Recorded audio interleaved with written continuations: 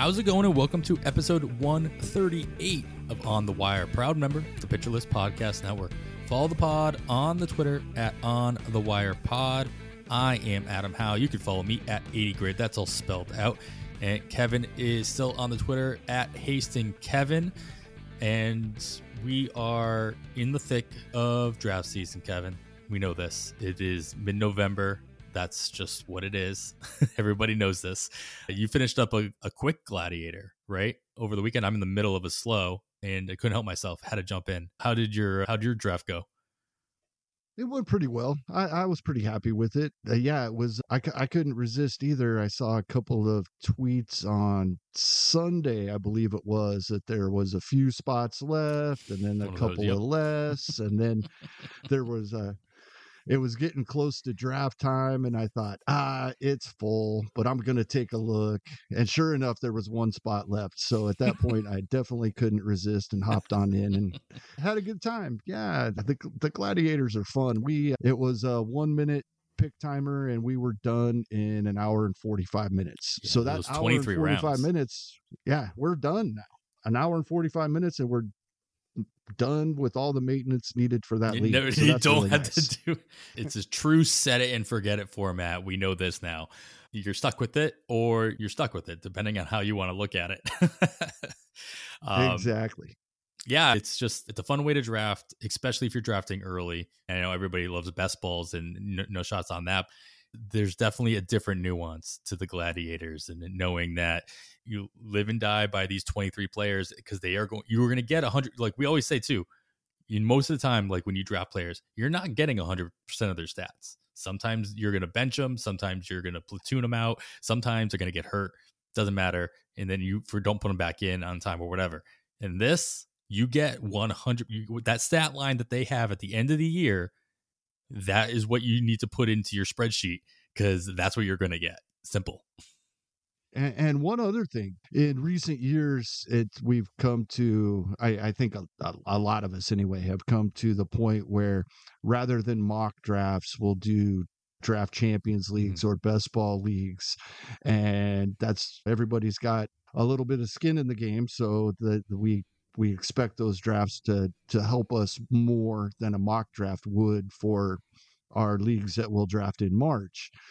What I've realized with the Gladiator, due to roster construction, these can be a big help for those that do auction leagues, because in an auction league draft, at least on NFBC and some other formats, you have to fill your 23 starting lineup positions in the auction before you do your reserve round snake draft.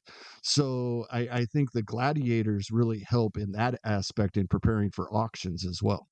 Yeah, I can see that. Absolutely. And the way that players get moved up or pushed down in a gladiator, I think would mimic in a way the auction as well. You're second willing catchers, for example. Yeah, you're willing to spend up in those scenarios in an auction for the players you really want because they're going to be starting for you. Gladiators, they're all going to be starting for you. So you want to make sure that you get the guy you want. You can jump them up a round or two. So ADP is very young in the process.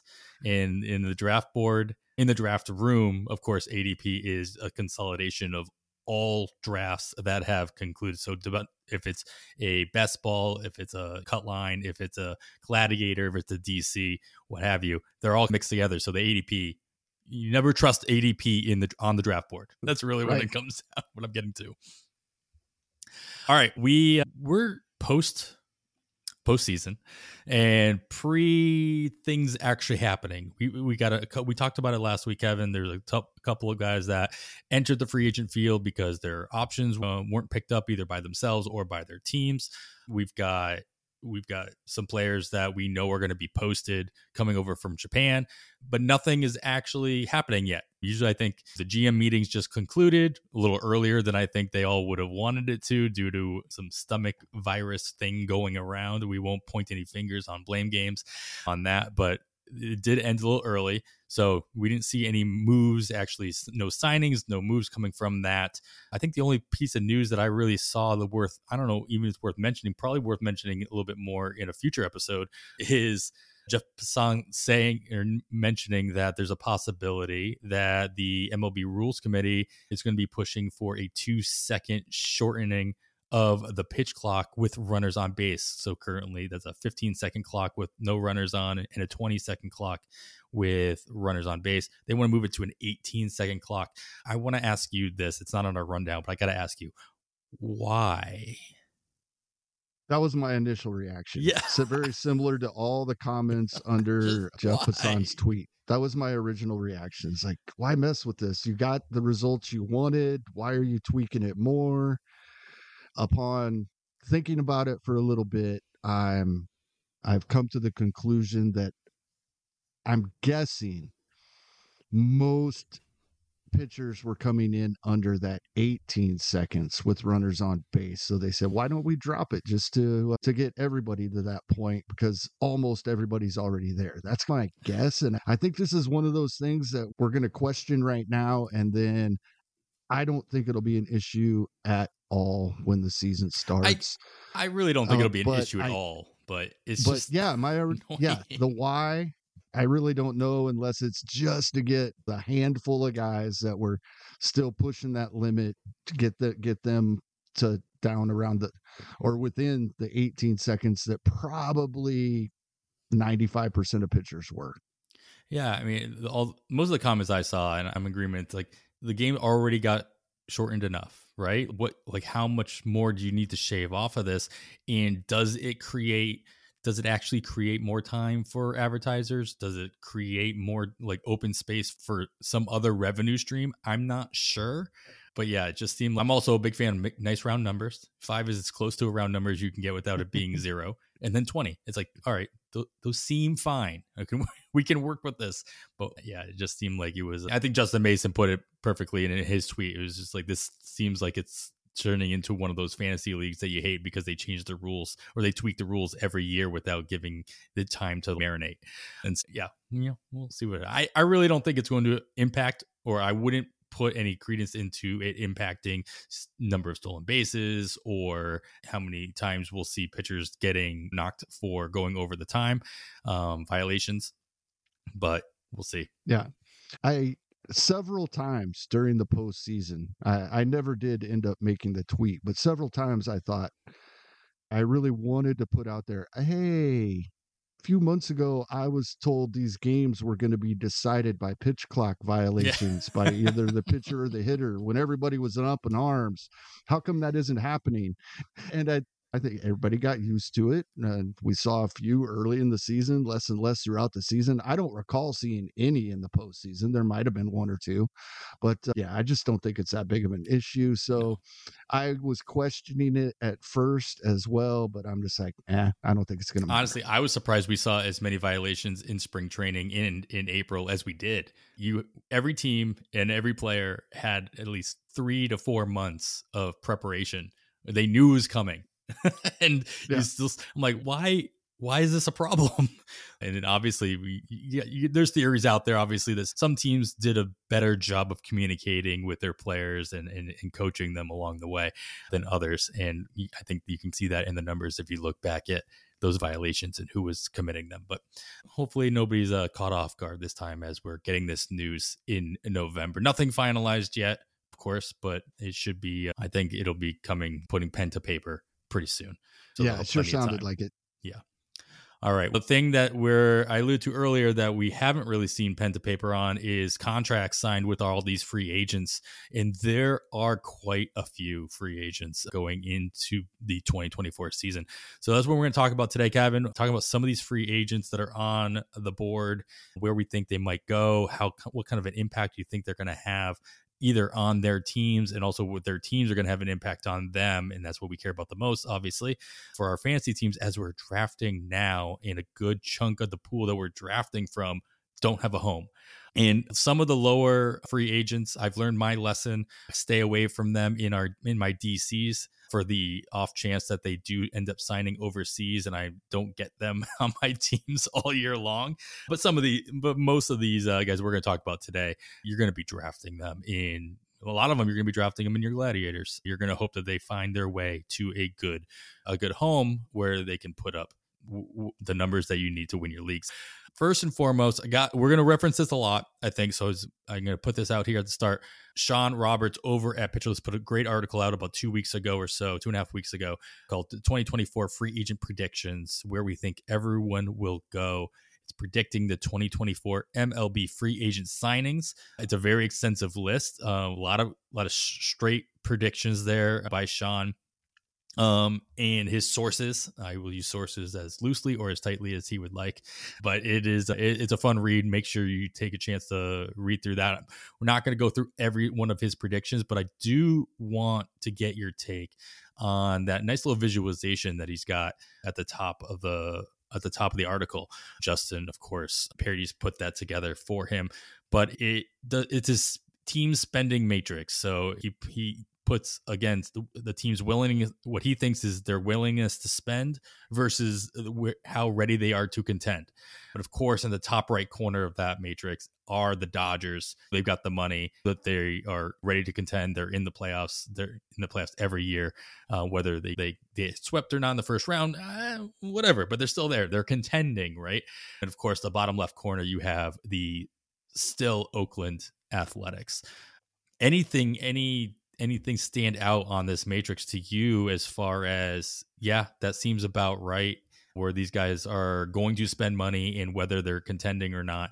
And yeah, we'll start with the not so surprising picks here. Yeah, I think the biggest thing that I look at when I'm seeing this is the willingness to spend is low on a couple of teams, just over mid pack for teams like the Red Sox, the Yankees, the Blue Jays, and it's all about the competitive balance tax, right? So a couple of these teams have been over it for a couple of years. You go over it a third year and you're paying a 50% payroll tax. Now the Dodgers already paid that this past season, and we know they're in on Shohei Ohtani. So he's got their willingness to spend, right? Like you said, they're at the top right corner as contenders and spenders. But I think that's the biggest thing. There's a handful of teams that typically we would think of as big spenders that may not be. I think the one wrinkle would be if they would get into talks with Shohei Ohtani and something was starting to get moving forward, that could completely flip a team's script as far as whether or not they're going to go over that threshold for 2024. But that's the biggest thing. Also, they got the Mets on here as willingness to spend. We heard mid-season that they were not planning to contend even in 2024. And I believe they are one of the teams that have been over that threshold 2 seasons. And if they go over for a third, they go up to that 50% tax. So they have them as a pretty high, or Sean has the Mets as a pretty high willingness to spend team. I'm not so sure there. I think Seattle Mariners fans would be ecstatic to see that they are towards the top as in contenders and willingness to spend. That's pretty interesting. Right there near the Texas Rangers, defending World Series champions. That's got to make Mariners fans happy. Yeah. I think the one that stood out to me, there's two. They're both A teams. We got Atlanta, of course, obviously on the far right for ready to contend, of course. But he's got them at a 7 out of 10. To put it in perspective, a 10 was the Dodgers for willing to spend at the top. They get them at a 7. So I don't disagree that the Atlanta will spend money, but all of their money seems to be internal. All their money they seems don't to be have to spend. They got everybody locked up. Exactly. So they just, and we're going to talk about it a little bit later, but they just declined a $9 million option on Eddie Rosario. And of course, all the rumors now are where they might move some players around to play the outfield, save some money in that. Von Grissom comes to mind, moving him to left field to get some reps there as well to save some money, rather than sign another outfielder or a big time outfielder. So I don't see Atlanta spending a lot of money in free agency, but if they have players internally that they want to lock in, I think they've pretty much done that already. Mm-hmm. But I don't see them doing it in free agency. Maybe if they do a sign and trade, what they did with Matt Olson, maybe that's what they do, or Sean Murphy, excuse me. Maybe that's where they go and spend money in that realm, but not straight free agency is just not where I'm looking at it. And then the Angels, I'm not sure, obviously, if they're not going to spend the money to retain Ohtani in not, maybe that has less to do with them willing to spend the money on Otani and Otani wanting to come back.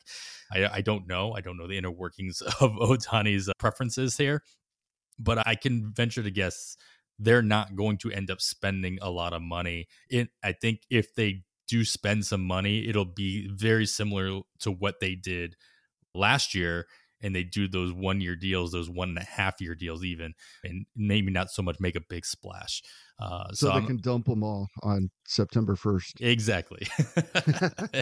Absolutely. And if I'm mistaken, they're not selling the team anymore. So I guess that's less of a roadblock. As you talked about it a lot, it's like you're selling the team, you don't want money on the books long term, right? Right. So if maybe they do get forced to sell the team just due to competence, that probably doesn't happen, but I still don't see them spending that kind of money at this point. So those are the ones that stood out to me in that realm. But I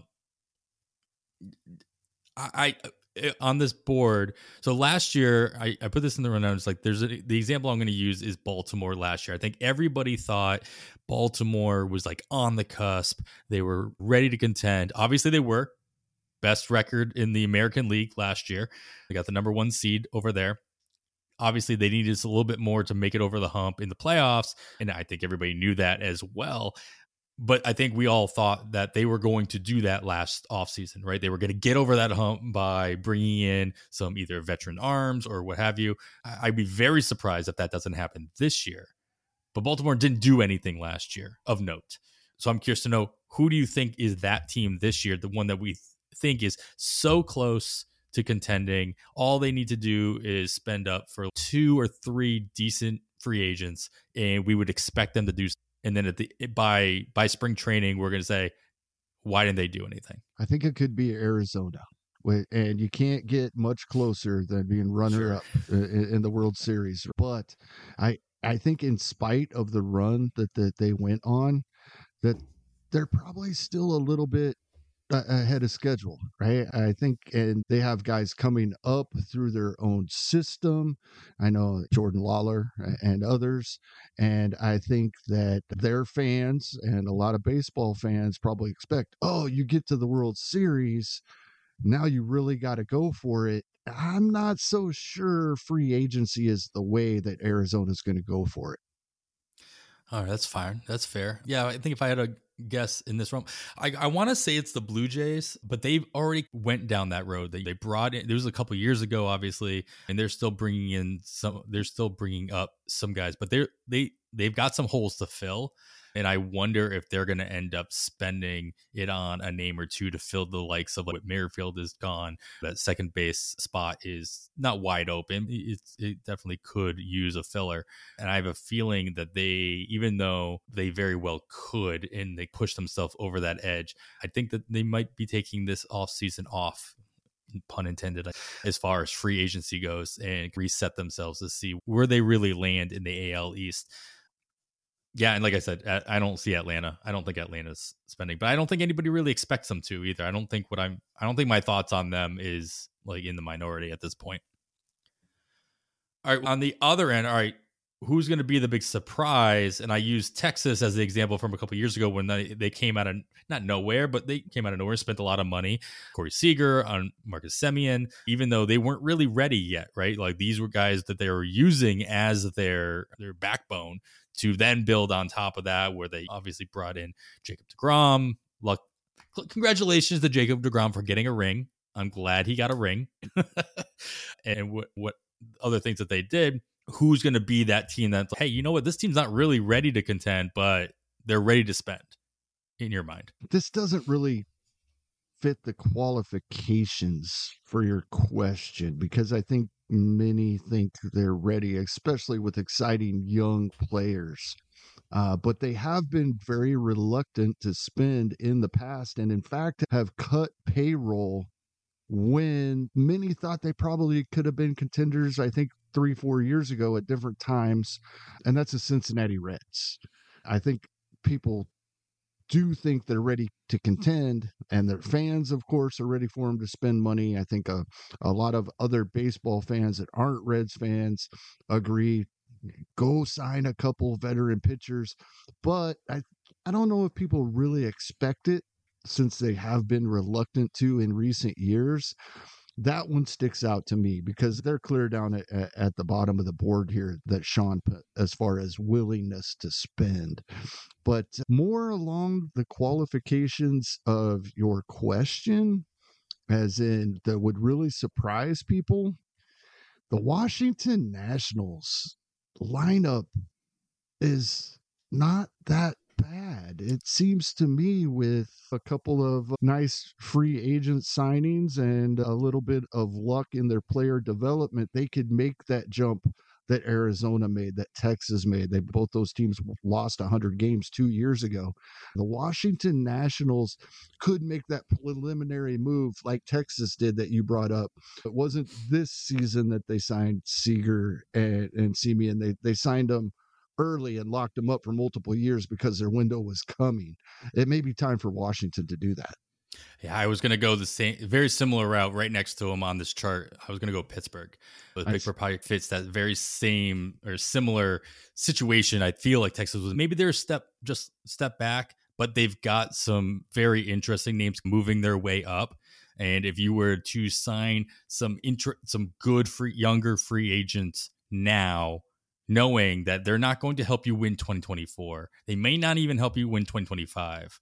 But by 2026, you still got these solid early 30s, solid bats. There's a lot of arms on the free agent market right now.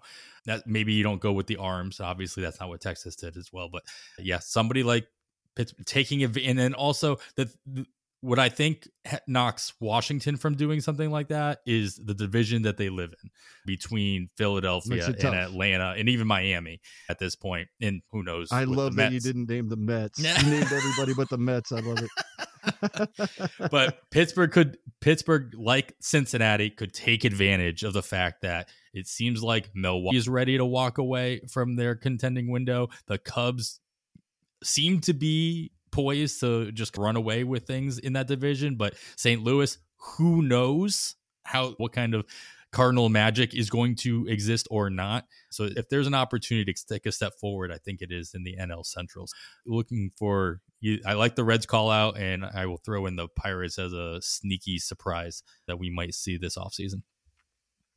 It's just something to consider as well, because there are a lot of free agents on the market, and you're like, oh, I hope all these none of these pitchers that I'm drafting are going to sign with Colorado. I hope none of them are going to sign with Cincinnati or what have you.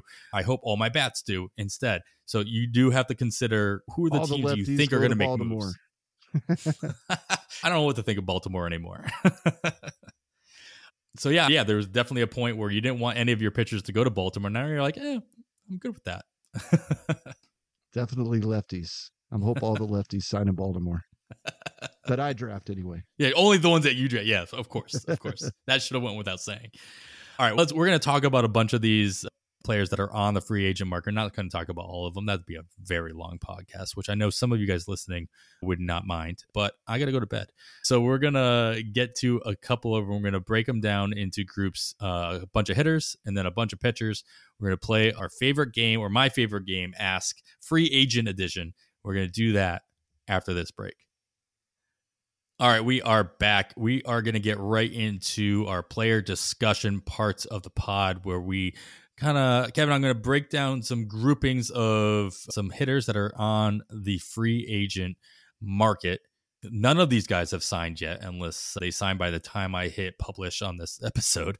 I apologize for that if that happens. Tried to loop them together based on position or some kind of like-minded grouping. And of course, we're going to play Ask. I'm going to ask you to pick one. There's 3 players in each one of these groupings. You've got to force yourself to draft. So you've got to draft one of these guys in a gladiator. So you'll pick him, and he's on your roster all year round. That is your K. That's keep. Your S is going to be your streamer. These are the guys you're not going to draft, but you will readily pick them up during free agency. So this is your fab league. And their A is your avoid. So these guys you're not planning on drafting, even in a DC. So that kind of break them down based on format and what have you as well. So I want you to take into a lot of things into consideration. Obviously, they're all free agents. You don't know where they're going to play.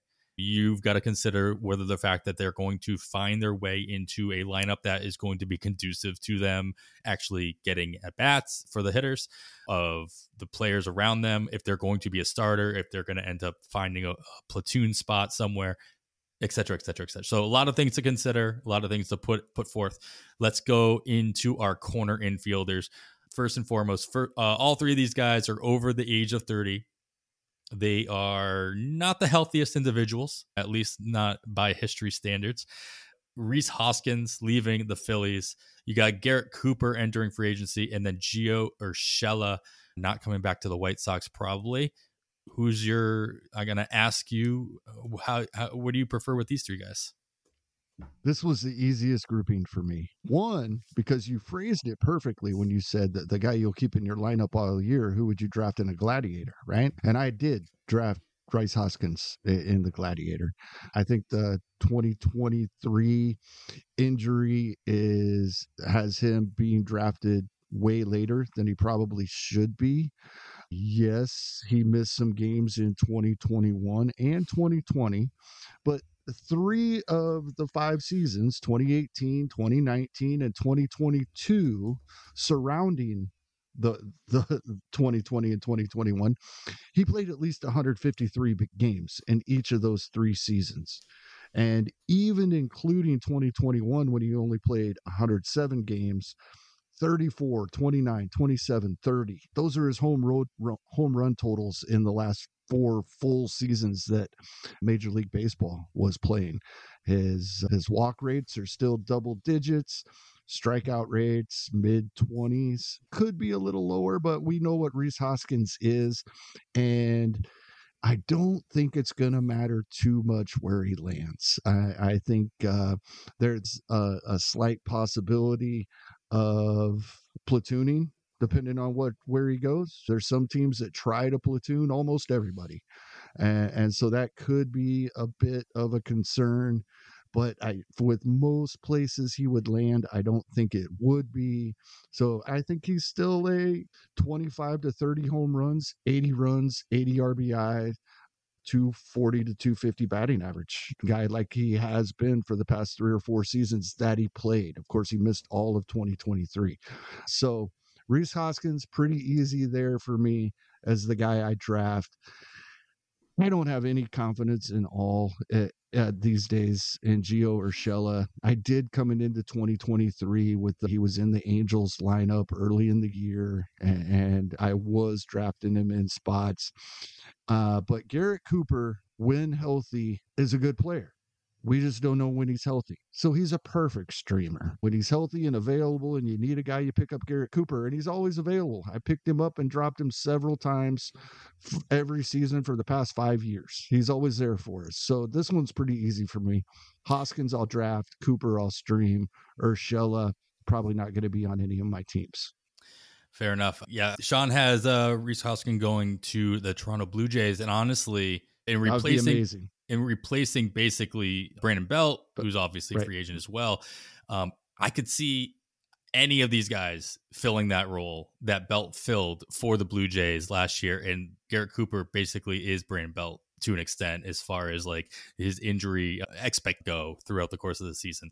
So that's a key too, is where does Hoskins go where he can, get those at bats and get the consistent at bats where he's going to continue to be the 25 to 30 home run guy that you're expecting. Toronto, probably fits that bill where he can go back and forth between first base, spending basically just not platooning, but going back and forth with Vladdy at first base and DH for the Blue Jays. And I think that's going to be key for him. And actually any of these guys finding a spot where they're able to take some DH spots as well as playing, their position on the field.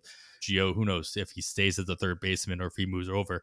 But, either way, these guys you're considering all these guys as your corner infielder in whatever format that you're considering.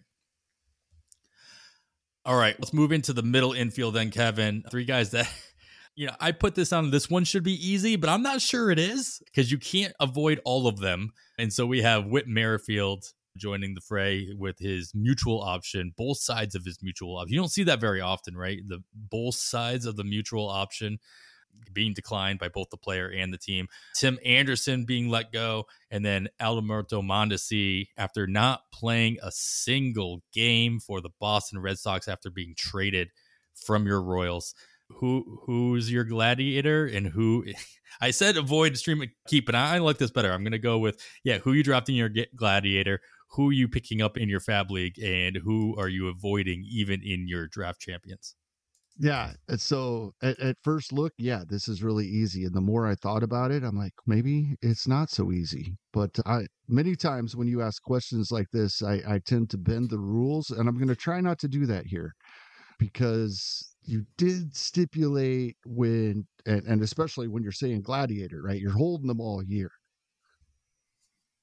I'd rather draft and take the chance on either Tim Anderson or Alberto Mondesi into my draft. And if it's not working out after a couple weeks, drop them. But I'm going to follow the rules. Can't do that. So Whit Merrifield is the easy one to draft. And then the other two, we have the same issue. I will say that we probably at least see Tim Anderson on the field this season, and we still don't know that about Mondesi. But I don't see Tim Anderson on any of my teams. I really don't. I don't see Tim Anderson. I don't see picking him up. He'll be available. He's being drafted outside of the top in a 12-team league, 360. I think his ADP is around 400 right now. He'll be available on waiver wires. I just don't think I'm going to buy it, even if he does start off really hot that quick. Mondesi, if he's going to play, we know he's a stolen base threat. This might be the hardest one. We went from the easiest to the hardest right off the bat here, Adam. But gosh, like I said, I'm going to stick to the rules.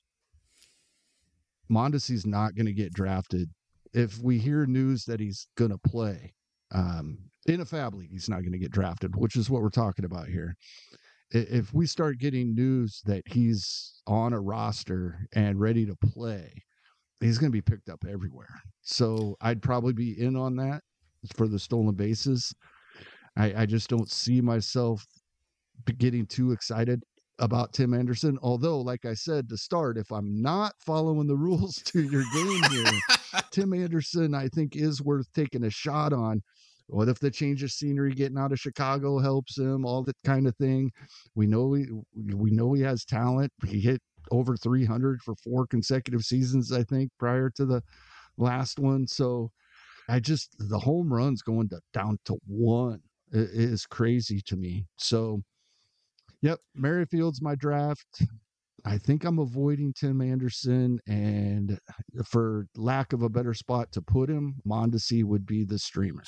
Sure. I think that we got to remember that these are all free agents, and we are drafting before they sign. And so the part of me that is thinking is like, all right, which one of these guys can do the most for their stock, for their draft capital, whatever you want to call it, based on where they sign. And I don't think that it matters where Tim Anderson or Mondesi sign. I don't think it matters where they play. I think we know who they are. Granted, it would matter for playing time, but both of these guys, I think they're going to sign somewhere where they are going to be able to play. Mondesi didn't have a choice. He got traded. Tim Anderson is a spotlight player. He's a player. He wants to play. Mitt Weirfield, he can make or break based on where he ends up signing. If he finds a place where he's going to play more often than maybe we think he should, great. He can volume his way into a solid utility spot on a gladiator. Your 23rd pick, if you will. If he finds his way into a platoon or as a role player, as a veteran presence, whatever you want to call it, maybe that's not something you want to go for, but you don't know what you're doing. You don't know where he's going at this point. And so I think he has the most fluctuation in where you can go. I think what you're getting with Tim Anderson and Mondesi, regardless of where they end up signing. So I think I can see that. The other caveat here, and this isn't, I don't know if you wanted this taken into consideration necessarily, but if you want Whit Merrifield on your team at any point throughout the season, unless he struggles mightily, you have to draft him. He's going around pick 200. So you have to draft him if you want him on your team. All right, let's go into the outfield. We got two groups of outfielders. First one I've got here are guys who have pretty much been consistent at least this past season. Whether you expected that or not doesn't matter. But two of these guys hit over 20 home runs. One of them turned it on late and seems like he found a new life, and that is Tommy Pham. Lourdes Gurriel Jr., your other Arizona Diamondback now free agent. And then Atlanta declined the $9 million option on Eddie Rosario. So we've got three outfielders here who are looking for new homes. As I mentioned, two of them are Diamondbacks. They are World Series runner-ups. And Rosario has a ring himself with Atlanta. If I'm not mistaken, he was on that roster. So yeah, same thing. Who are we drafting in the Gladiator? Who are you picking up in a Fab League? And who are you avoiding even in your 50-round draft champions? This is tough because I'm going to have to avoid a guy that I actually won't be avoiding, right? Because I'm taking Eddie Rosario as the streamer right off the bat. Multiple times throughout this season, Bubba and Ryan on Bubba and the Bloom would make a comment about the Braves are facing all righties again. Get Rosario in your lineups, right? And so Eddie Rosario, who typically would have been a streamer for a very long period of time, stayed on rosters this past season, 2023. Just the schedule worked out amazingly, and we got what we were hoping from him. So he's the streamer. When he lands with the team, most likely will be platooned similar to what he has been in the past. And when they're facing righties, we want him in our lineups. So he's the streamer, but then that means I got to pick one guy that I'm actually drafting and one that I'm avoiding. And I would draft either one of these guys. They're going similar spots, early to mid 200s in ADP. I think it matters less where Tommy Pham lands. I like Sean's prognosis in the article where he has him possibly going to Seattle to take Teoscar Hernandez's spot. I like that idea. I could see that happening. So I'm going to lean with Pham, avoid Gurriel, with the caveat that I'm not actually avoiding Lourdes Gurriel Jr. this season. Yeah, like you said, they're going in a similar spot. That has to play a role as well in these decisions. I try not to put players in here that have drastically different current ADPs, which, like I said, ADP, whatever. But at the same time, if I were to put Teoscar Hernandez in this group, also a free agent, versus a Lourdes Gurriel Jr., you might be avoiding Teoscar at that point, like at that point in the draft. It might just not be your taste of what you're looking for. So that would make it a little bit easier to make the decision on who's going to be your avoid. I'm not saying he is your avoid if that was the case, but I'm just, you have to consider, am I really looking to pick up an outfielder in that round or at that point in the draft? Am I looking to spend up for that kind of a player, or am I willing to take the discounted Gurriel Jr. type of player instead? Instead, I put, like you said, two players very similar in ADP, or similar enough when it comes down to that point in the draft. Anything between 200 and 240 is enough of a similarity in ADP. You pick who you want. All right, three more outfielders. Guys are going a little bit later than these guys. So this is your bargain bin version of the last group. Still, of course, all free agents. We got one more hitter group after this, and then we'll hit into some pitchers. Hunter Renfroe is a free agent once again. If he signs with a new team, if I'm not mistaken, this will be Renfroe's sixth team in 6 years, if I'm not mistaken. I don't have the list in front of me, but I know it was quite a bit between Milwaukee, Boston, Anaheim. I know I'm missing two or three in there, but Jason Hayward's also a free Angel. Yeah, of course, the Angels. Jason Hayward, who is, if I'm not mistaken, if I'm being honest, a lot younger than I thought he was, based on just everything. And then your boy Michael A. Taylor, a free agent as well, leaving Minnesota. So yeah, same question. I'm going to ask you the same question, Kevin. How these players fit into your draft strategy? So we can stream all these guys. None of them are being drafted in the top 450. Is that an okay answer? No, it's not. It doesn't fit. Not. So since once again, I was joking. I am going to try to play by the rules here. Well, you said something in the opening of the show. You're careful about guys that you think have a chance of signing overseas. Isn't Hunter Renfrow the type of guy that has been signing overseas over the past few years from time to time? That would be my concern here. Otherwise, he would be my choice to draft. I'm a big Hunter Renfrow fan.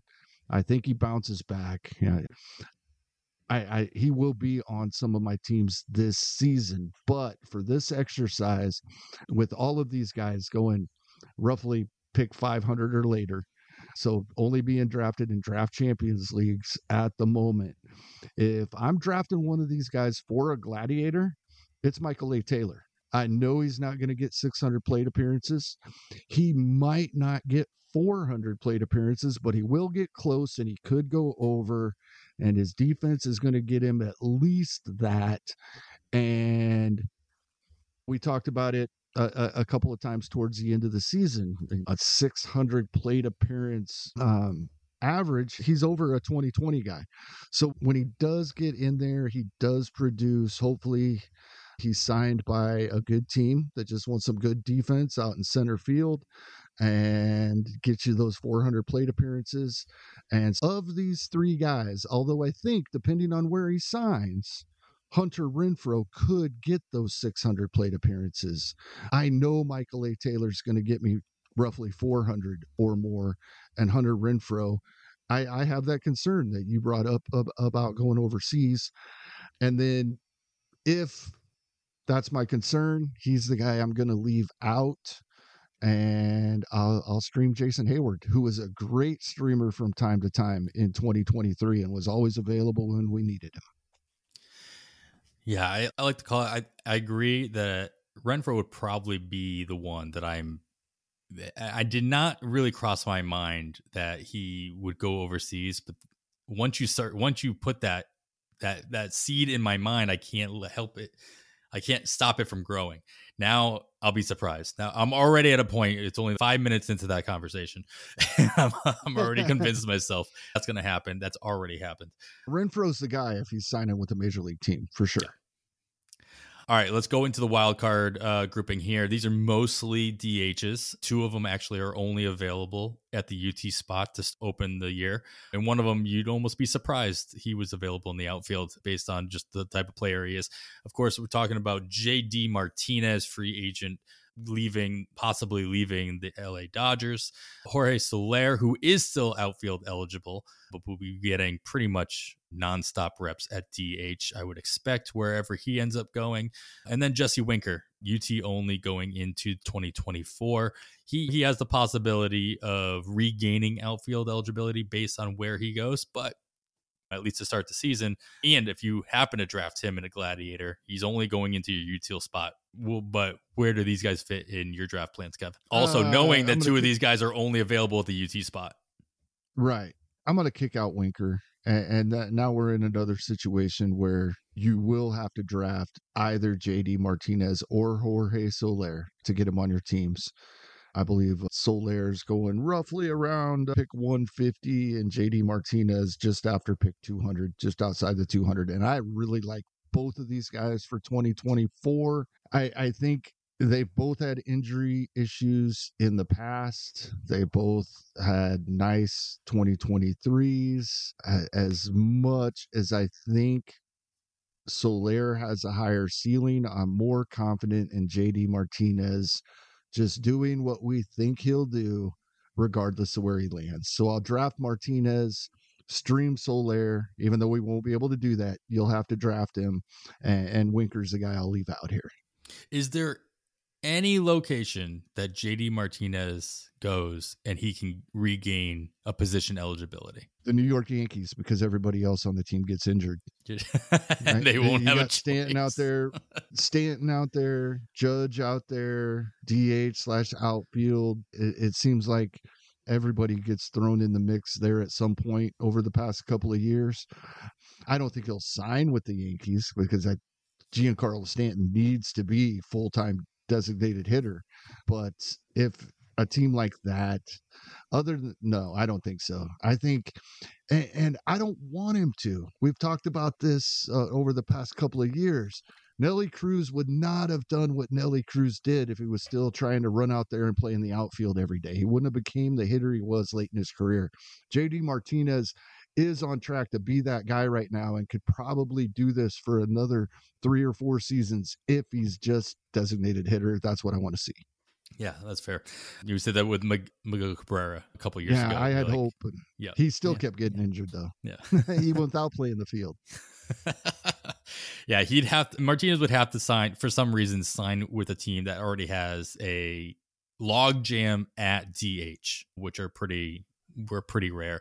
I would say the Minnesota Twins comes to mind as an option that kind of fit the same bill that you're talking about with as the Yankees, where obviously you need to have Buxton, even though there's talks Buxton's wants to go back in the field, but he will be UT only going into 2024 as well. So you have to wait at least 10 games of him playing the field to get it back. But between the injuries that they get all across the diamond and in the outfield, maybe there's an opening for JD to get into the field in Minnesota, but also not a team that I expect him to go to as well. All right, we got 5 more groupings of pitchings to go to, and we will get to all of those after this quick break. All right, let's get right into Kevin. We got our first grouping of pitchers. Our wily vets all these guys are at least 37 years old. They are free agents, not for the first time in their careers. And of course, we have Lance Lynn, not getting picked up by the Dodgers. Kyle Gibson is a free agent. And then your boy, Wade Miley, had to find a way to group Wade Miley into one of these groupings for you. And here he is in our veteran grouping. So what are you doing with these guys on draft day? Well, Wade Miley's the streamer. You knew that when you wrote this down. I had to throw you a softball. So, yeah. So then the easy answer here should be Lance Lynn. But the way the questions are framed, who are you drafting in a gladiator?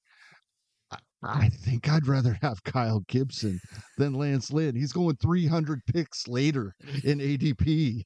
But I think if it was a gladiator and I have to leave him in my lineup for 27 weeks, I think I'd go with Kyle Gibson over Lance Lynn. Now, in a 30-round fab draft, obviously I'm taking Lance Lynn before Kyle Gibson. But the way this question is phrased, my gladiator player is Kyle Gibson, my streamer Wade Miley, and I'm letting Lance Lynn go. Yeah, with every one of these groupings, I think you have to have it in the back of your mind.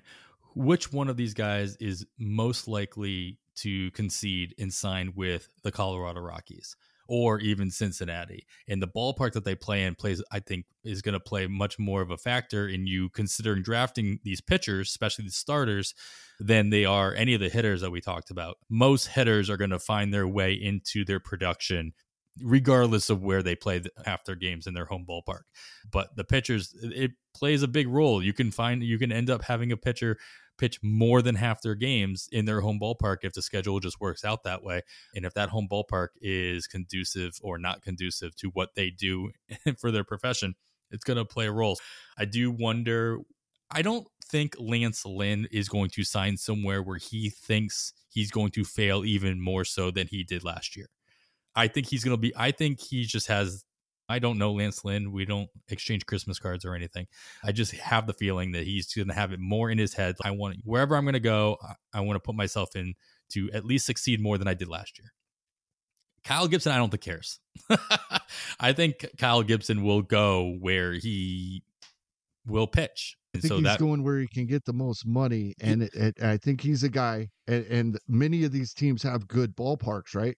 The Kansas City Royals, the Pittsburgh Pirates, teams that will sign him because he's affordable. If they're playing well, great, we ride him. If not, we flip him at the deadline. So yeah, and he's a guy that even on a 2-year deal, they'll flip at this deadline. Like absolutely. you don't sign a 1-year deal and just let him go. It's just like, all right, well, he'll bring you more value if you have a 2-year deal at the deadline as well.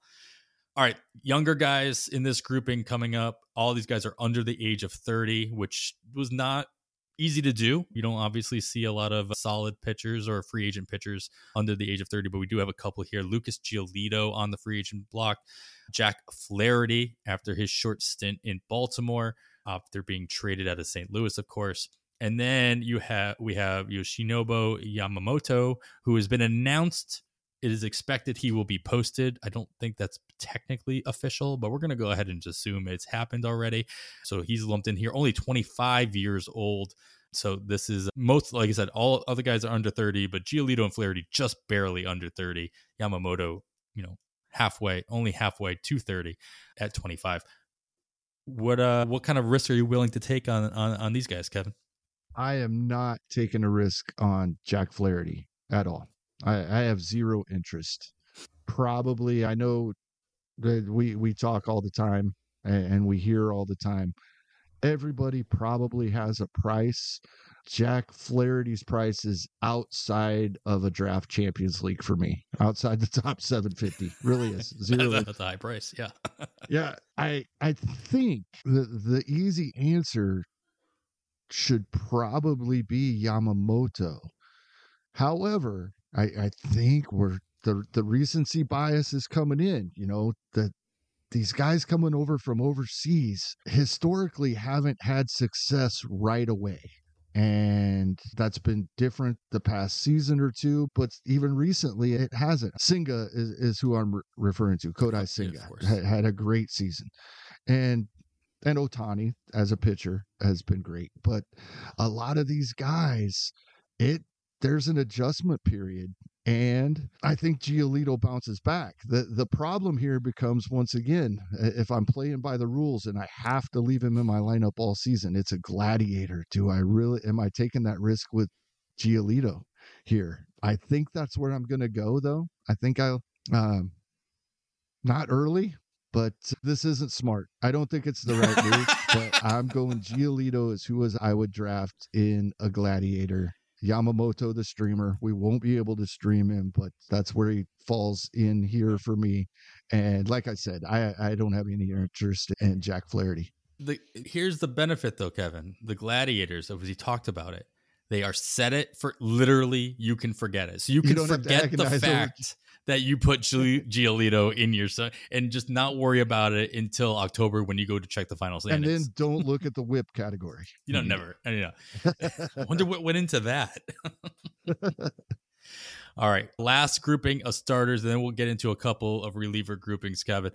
All these guys are coming back or will be coming back at some point from some kind of injury, some kind of surgery, some kind of missing some time. Of course, we have James Paxton, who's had plenty of injuries on his ledger. Frankie Montas, who we talked about in a previous episode. It was nice to see him get in there even for a third of an inning or an inning and a third. And then Clayton Kershaw, who just had some surgery of his own.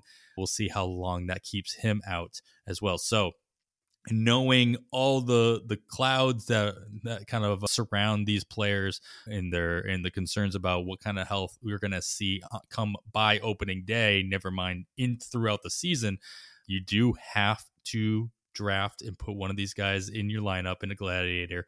You can avoid one of them even in a DC, and then you're going to have to stream one of these guys at some point during the free agency or during the regular season. Did Paxton end the season healthy?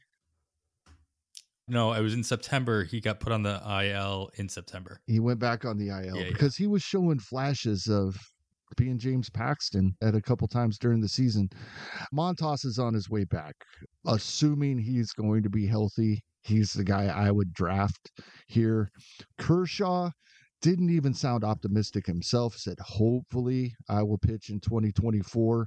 The timeline for his types of injury that he had surgery for just last week, I believe, or 2 weeks ago now, right around the 1st of November. He just had the surgery, and it could be up to a year, maybe even more timeline as as sad as it is, I'm avoiding Kershaw and James Paxton. That this one actually works out pretty nicely for me. If I had to take one of these guys for a gladiator, it would be Montas. I definitely would be looking at James Paxton as a streamer when he's healthy and comes back throughout the season. And I have very low confidence that we see Kershaw in 2024. So this one's pretty cut and dry for me. That's fair. Yeah. I guess just the worry of whether or not Kershaw, like you worry whether or not he was going to retire it on these 1 year deals and we said, I think we said it last year as well. If Kershaw signs with anybody except for the Dodgers, I'm out. Because if the Dodgers weren't willing to bring him back, this stalwart of their franchise for how many years, and they weren't willing to bring him back, obviously there's a health concern that we're not aware of. And they brought him back, so it's good. But now we're at a point where even if the Dodgers bring him back, it doesn't. We already know where he stands, and the question mark that'll surround him on not only when he comes back, but at what capacity he will actually be able to come back from that surgery will be always in question. All right, a couple closer groups here to close us out here, Kevin. We have quite a few relievers on the market that have at least some, if not a majority of their career spent in the closer position. These guys, the first group here, have of all of them have the most experience.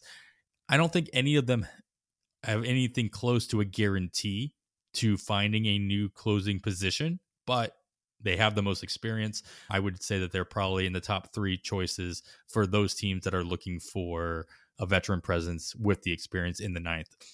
Can any of these guys actually find a spot to keep the job? That's going to be obviously the thing you think about with the guy you're going to draft. So Aroldis Chapman, free agent after being traded to Texas and getting a ring. Craig Kimbrell spent his time in Philadelphia and pretty much had the role for the majority of of the last season as well for them. And then David Robertson spent quite a bit of time in the closer position, lost it in the end after being traded to Miami. Do any of these guys interest you to find themselves in a spot where they're actually going to take a closer role? And obviously that's the guy you're going to pick in your gladiator, but how about the other two? Yeah, that one of them does, and that's Craig Kimbrell. That everybody knows, including every major league team. We all know he doesn't perform well when he's not pitching the 9th inning. That's been Worst kept secret historically in accurate. baseball. Yeah. So he's the guy I drafted. I do think he will land somewhere with the closing job. The other two are pretty difficult. I'm gonna go with streaming Chapman. I think he does land somewhere where he is going to be used in high leverage situations. Whether that's the 9th inning or not will be remain to be seen. And he's being drafted accordingly in the 200s. David Robertson's going after 500. I think David Robertson needs to find the perfect spot and maybe still need to luck into save opportunities. I think he's going to get a job and he's probably going to perform very well. I just don't know that it'll be a closer. I'm confident Craig Kimbrell will be a closer. I think Aroldis Chapman can end up somewhere where he at least gets a handful or so, if not ends up in the job. And I'm not so sure about Robinson. So drafting Kimbrell in a gladiator, streaming Chapman, and I'll let David Robertson go. He's going to be available out there as a streamer in a lot of leagues going after pick 500 right now. Somebody to keep an eye on. But for this exercise, I'll let him go. It'd be interesting if Sean Roberts' predictions on all 3 of these guys come true, because there is, definitely a possibility they all find their way into a closer position. In his thoughts are actually the opposite of yours, where he puts Craig Kimbrell in Arizona, where if there was a spot where he would not necessarily be guaranteed the job, that's it. With Sewald still there, David Robertson would be going to Detroit, and he could very well be that veteran presence that could step into that role for the Tigers. And Aroldis Chapman going to everybody's favorite pitching park, Coors Field with Colorado Rockies, whereas we talked about before recording, at least he'd be the closer more than likely in that role. And I like Sean's note. He doesn't rely on a lot of movement. So if he's just going to go out there and throw 102 miles an hour, maybe he's the guy for Colorado. Sure. Yeah, I talked about it last episode of the year before, or the episode before. And Jeff Zimmerman said it in his last Minding the News, that pointed out the fact that Baltimore will be looking for a veteran reliever to fill in that ninth role. That I think that's a perfect spot for any of these guys, honestly. But Kimbrough stands out the most in Baltimore. I think that's exactly what you're looking for if you're Baltimore. That guy that you almost have to trust him in the ninth inning. As shaky as anybody in Atlanta, Boston, San Diego will say about Keg Kimball, the overall numbers do show that he can handle the ninth. All right, and a couple other guys that are out there in free agency that, again, finding the right spot very well could land them. They could end up climbing up the rankings of all relievers if they were to find, because their production and their stuff that they bring to the table is excellent pretty much across the board for all three of these guys. If given the opportunity, they could be the Alexis Diaz's of this year, where they could just shoot up rankings by middle of April. We got Jordan Hicks, spent the end of the season with the Blue Jays, free agent. Obviously has some closer experience of his own in short-lived time in St. Louis. Hector Neris spent some time as closer in Philadelphia, leaving the Houston Astros. And then Robert Stevenson, who, like pretty much every other reliever not named Fairbanks, never really given the opportunity to shine in the ninth inning because they were with Tampa Bay. But all these guys look really good at times, if not almost all the time, especially when it comes to Stevenson. But who are you taking the risk on in a gladiator that'll do the most? Regardless of if they find themselves into a closer role, they can still help you in that kind of a role. Who are you avoiding and who are you streaming? Yeah, that's the key here is in any of these guys, I think could help us. Any of these guys could end up being on a roster all year long. Also, if you get in a really tight pinch, they're the type of guy you can drop.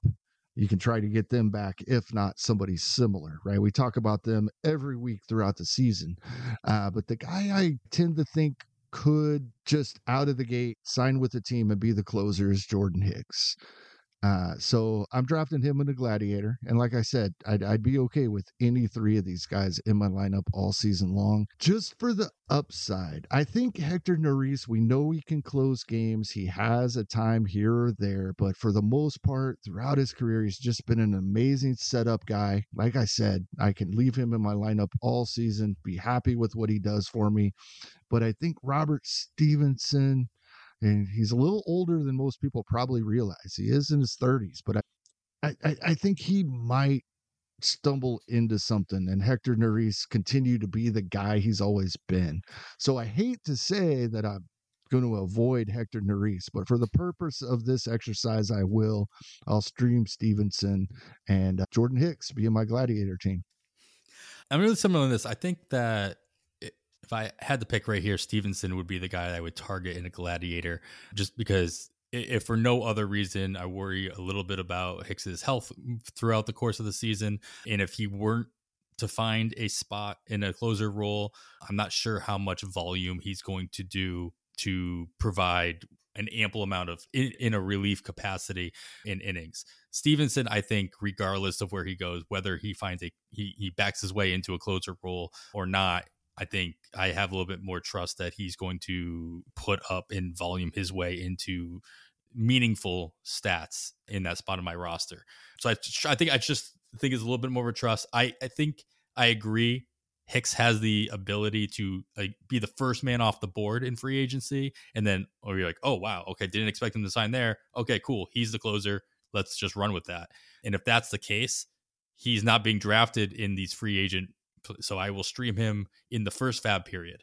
Maybe not stream him. I might just pick him up and then that's it. Because that's what's gonna happen, right?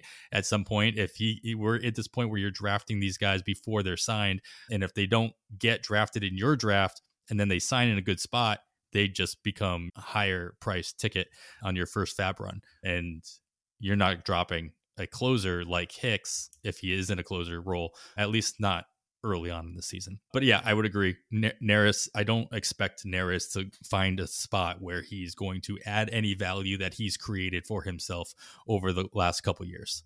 I think he's found his way into that perfect seventh, eighth inning role. And It's nice. He's always there if we need him. You know, yeah, exactly. He is always Yep. there. But for that room, there's no real upside there. So if I had to force myself to avoid somebody, it's Neris for that reason. All right, Kevin, we have a whole lot of free agents. A lot of free agents we didn't even talk about because I left, of course, I left some of the bigger names off here for obvious reasons. I wasn't going to put Ohtani in the UT only section, though. That would have made it nice and, symmetrical, or I would have had all three of the guys as UT only. But I didn't want to give you too many softballs there. But with all this in Wade mind, Miley is a streamer. That was the softball of the entire exercise right there. we will, I'll throw this out there as well. I've gotten a couple of DMs. We will be activating our next listener league this month. Hopefully by the time this podcast goes out, I will have reached out to a few people. But if it's not full by the time you're listening to this and you want to join in, we'll do the 12-teamer on our next run because we did a 15-teamer on our first one, Kevin. Same rules and regulations as always. It'll be a $50 buy-in. There is an overall component to the 12-teamers, but no prize money. All the prize money goes toward the league winner. So it'll be a lot of fun. We're going to get these rolling. Last year, we did pretty much a draft a month through until we got to February. And then it got up to 2 in February. I think we did 3 in March. So I would expect we'll have a very similar kind of rollout throughout the course of this offseason as well.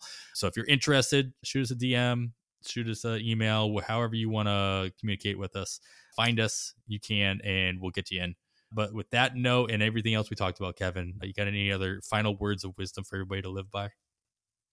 Yeah, everybody enjoy Thanksgiving weekend. Enjoy the PDF version of the Forecaster coming out the Wednesday prior, less than a week from when you're hearing this. And sounds 12 of us might be drafting over Thanksgiving weekend. So going to be a good time. There's nothing else to do around Thanksgiving, right? Than just draft baseball. Yeah. No, and everybody's family loves it when you go run into your computer every little bit to see where you're at and or the you were on the clock. They love hearing that throughout the day. Yeah, that's obvious. Yeah, make sure you keep your speakers on and don't turn off your sound effects for sure.